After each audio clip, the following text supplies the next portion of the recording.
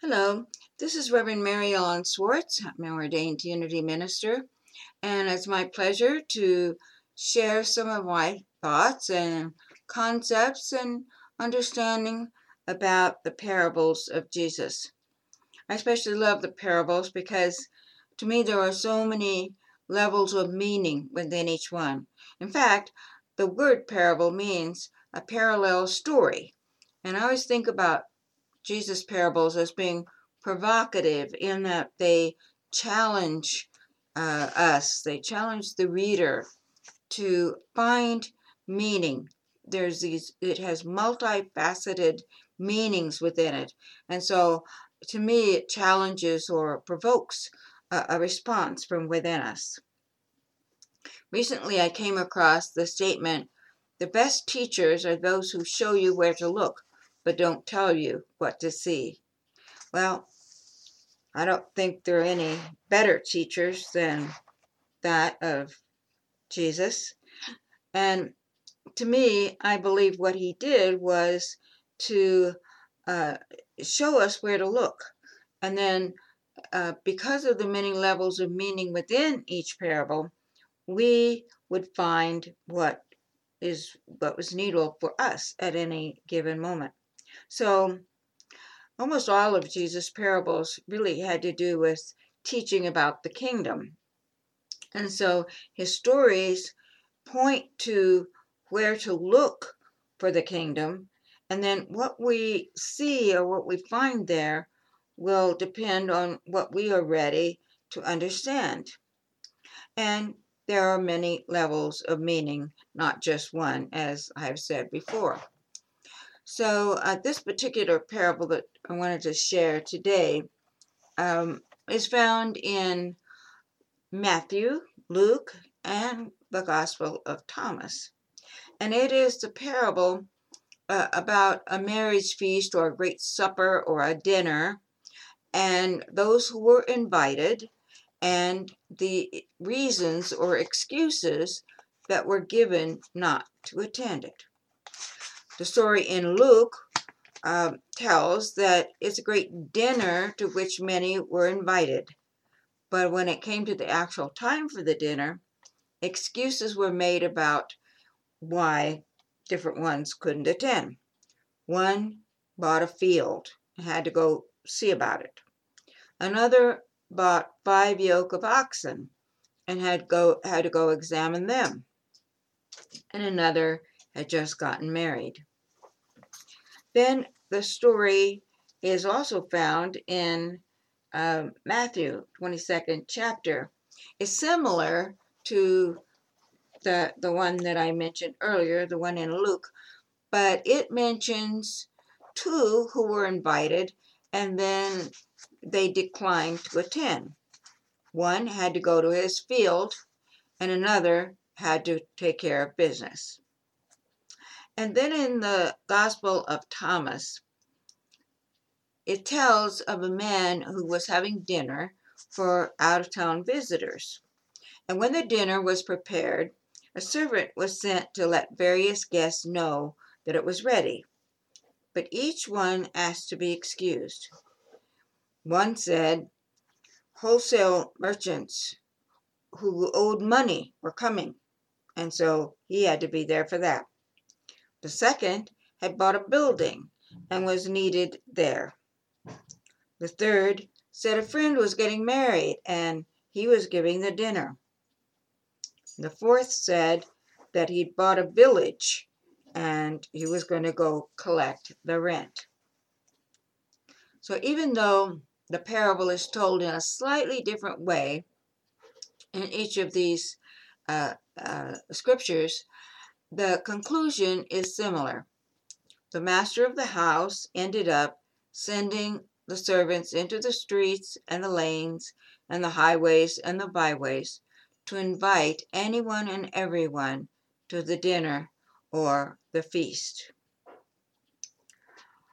So, what was the meaning within this story?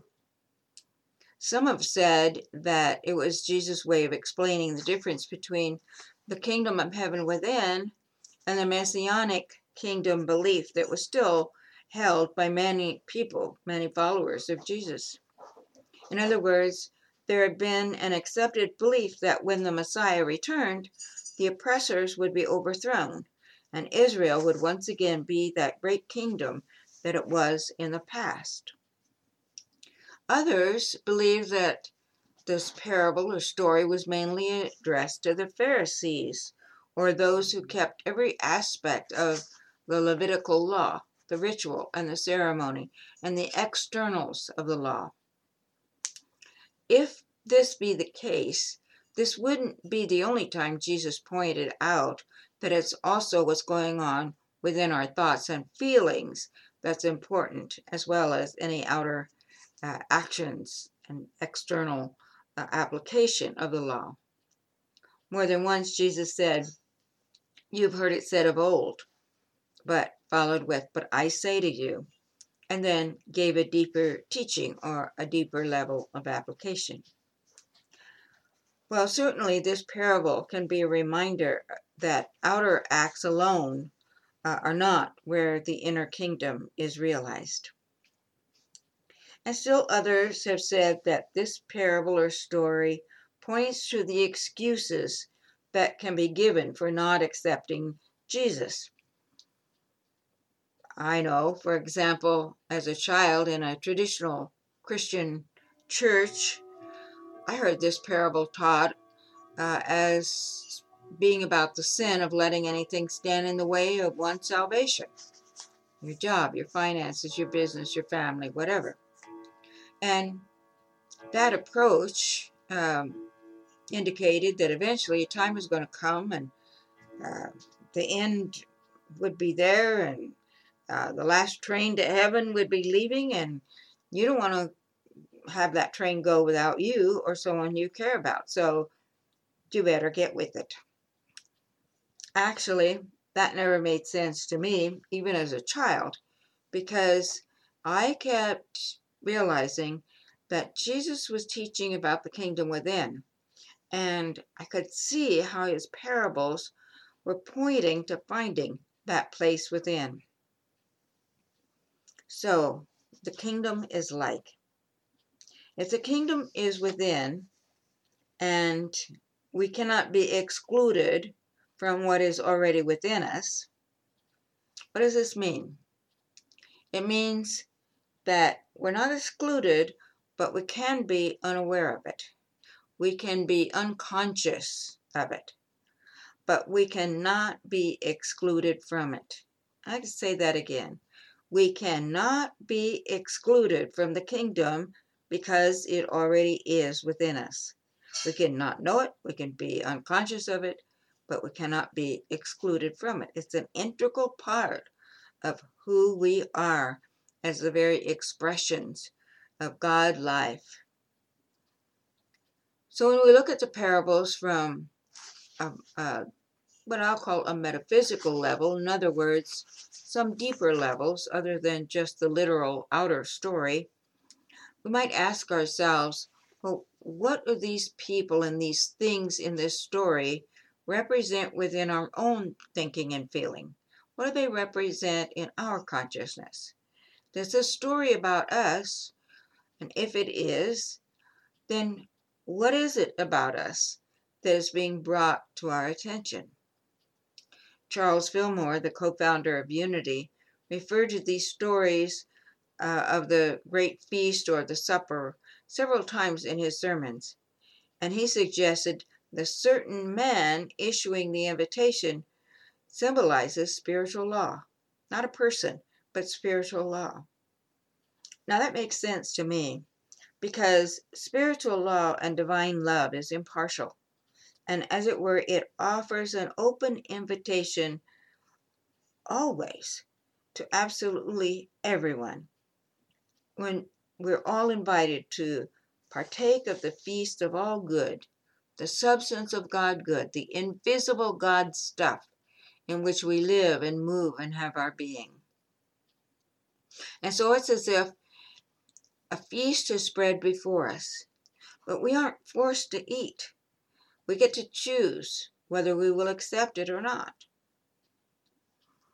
One time, we were on a cruise, and there was a little girl who was very upset. She was telling her parents that there was nothing to eat on the ship. Well, if you've ever been on a cruise, you know that that just is not so.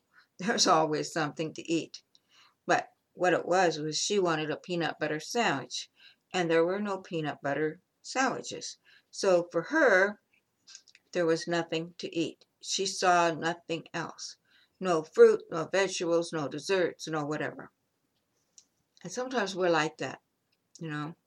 We have our focus on one thing, and if we don't see anything else, we feel like nothing is there. So really, these stories say that everything was prepared for the feast, and then a servant or a messenger was sent out with the invitations. And then there were all these different reasons for declining to attend the feast. Taking care of a field, looking after um, yoke of oxen, just got married, going to collect rent, etc., etc. So, back to the reasoning or the meanings. Charles Fillmore suggested that the field which someone had to take care of instead of attending the feast could actually symbolize our belief in materiality. We might say this could have to do with anxiety regarding business. In other words, putting one's time and energy into that which has transitory value rather than lasting value. The 5 yoke of oxen, Charles Fillmore suggested, could be symbolic of our 5 senses. I think that makes sense. And going to take care of them could be likened to being dependent on our 5 senses for our satisfaction. And actually, we have many other senses to discover and explore, but often we limit ourselves to the 5. And the marriage as being given as a reason to refuse the invitation was probably based on Deuteronomy and the limitations that could be placed on a man who just got married. In other words, he must not be sent to war within the first year, etc., etc. But this parable is probably not so much about getting married in an outer sense, but it may be a reminder to think about what we might be married to or wedded to. And this could, of course, refer to personal relationships, but not just to that. It could also refer to being wedded to a belief or an attitude or a habit or whatever it might be that we would allow to stand in the way of accepting our greater good. So it's like this, in this story, there is an RSVP. I have to say that one of the things that just annoys me is when people say, please RSVP. Well, if you know the French that this RSVP stands for, please is already included in that. So when I see please RSVP, I think, oh, come on, find out what you should actually, what's good grammar here. Anyway, well, that's just me. Maybe you noticed in each parable about the feast or the celebration, there was the part about an invitation being issued. And then when it was declined, that invitation went on to be offered to others who weren't on that original guest list, shall we say. Have you heard it said that each one of us has at least $1 million idea in our lifetime, but not everyone will do something with it. Most activities or enterprises are built on ideas that somebody else rejected or couldn't see the value within it. To me, this parable sort of has a similar connection. It seems to indicate that the first who received the invitation, the first individuals declined it. But what happened? The invitation went out and out and out until it was eventually accepted, or until someone said yes to the opportunity. And this is exactly how divine ideas work. They are never wasted, and they never give up. Energy never dissipates. Light never gives up. It just keeps on until eventually it finds an opening. It finds a pinhole.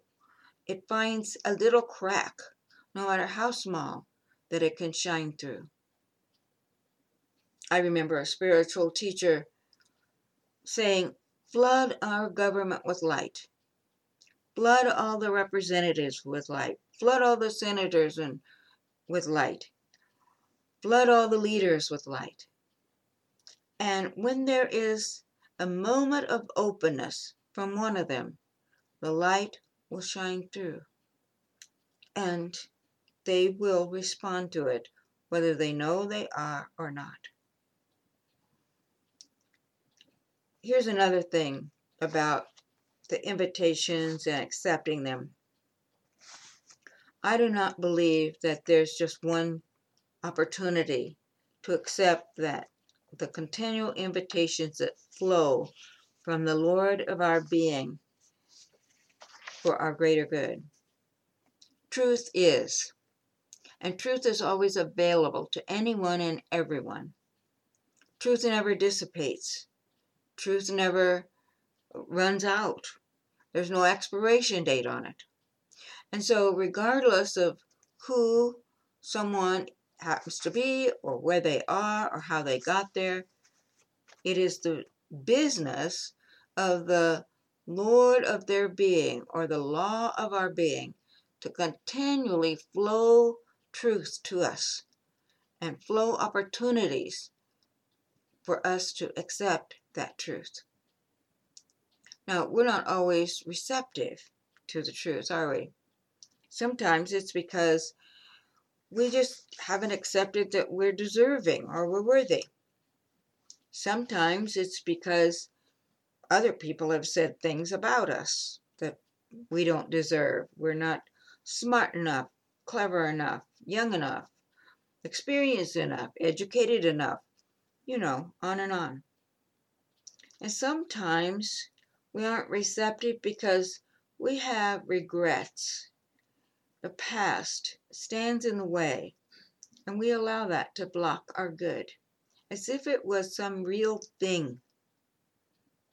In the parable, when those who were invited declined because it wasn't convenient for them or it was an inopportune moment or whatever, that didn't stop the invitations from going on to others. And that's just the way it is. The invitation to accept our good is continually being offered, not just to certain ones, but to everyone. But no one is forced to accept it. It's always our choice. Now, the kingdom is within. It's a state of consciousness, or it's a realization of our oneness with God, oneness with our source. And so whether we know it or not, whether we've acknowledged it or not, we're all seeking the kingdom. We're seeking to know our good. We're seeking to know our oneness with our source. And when we begin to realize that what we are searching for is inside us, not outside us, that is a big step toward finding what we're seeking. And then, eventually, what we realize is that it's not just about what we are seeking, but we realize that what we are seeking is seeking us. In a sense, we could say that what we seek, we already have. We've already been given. And Jesus taught this in so many ways in his parables. To me, it's like each parable is designed as another window for us to look through and see.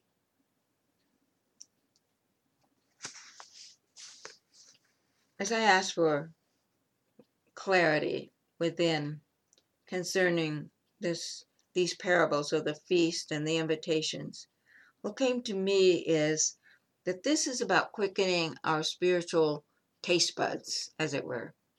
It's about quickening our spiritual appetite, our appreciation, and it's about growing a deeper realization that it is the living water and the living bread, the bread of life, that will truly satisfy us.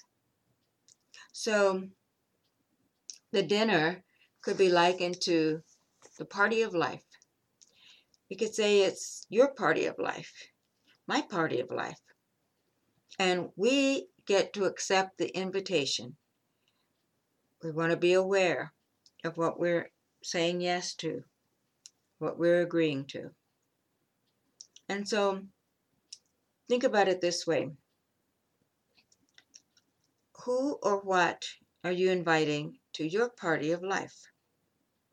And what invitations have you been accepting to other parties?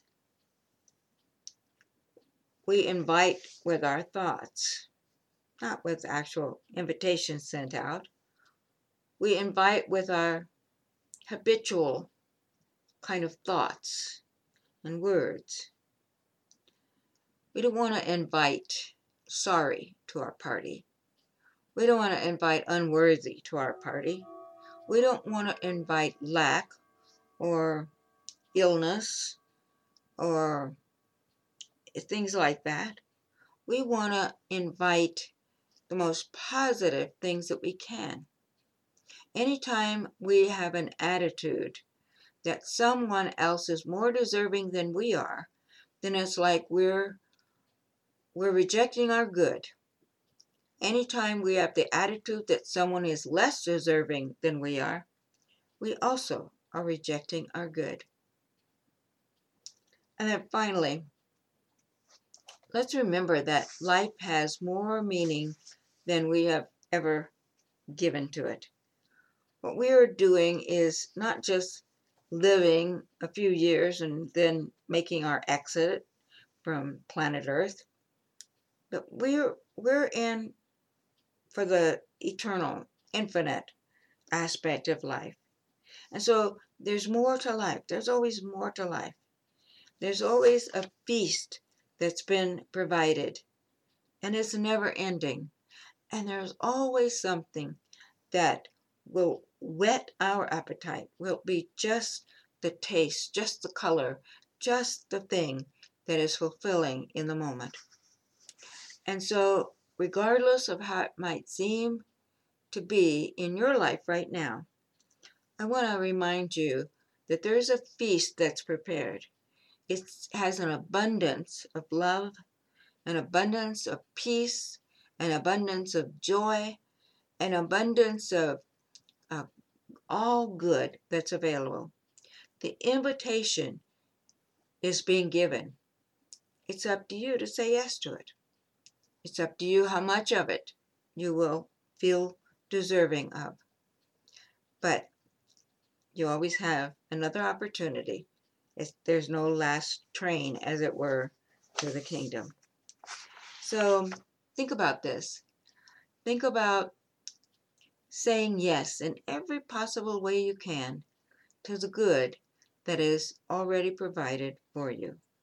So God bless you. God bless your day. God bless your week. And if you feel guided to support what we are doing, we do have a PayPal link on this website or this site. Okay, thank you. God bless you and have a wonderful life.